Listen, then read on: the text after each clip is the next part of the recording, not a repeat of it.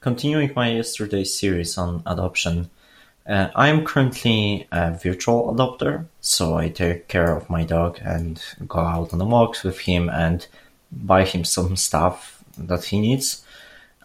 It's really a great experience. I think we like each other and it really makes me happy.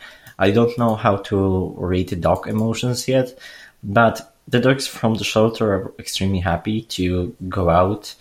It's always really great to see them because they're excited for each walk because they don't have much time given to them. They're usually just on their walks from necessity that they need to, fulfill their physiological needs, not for fun.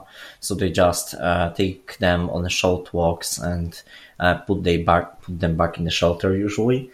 So it's great to give a dog some time to travel with you and pet him.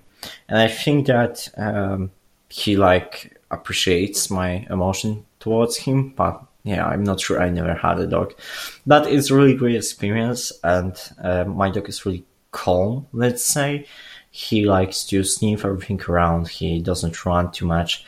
He's 6 years old, as it turned out, in a vet recently. So he's older than we thought because we were told he was 4.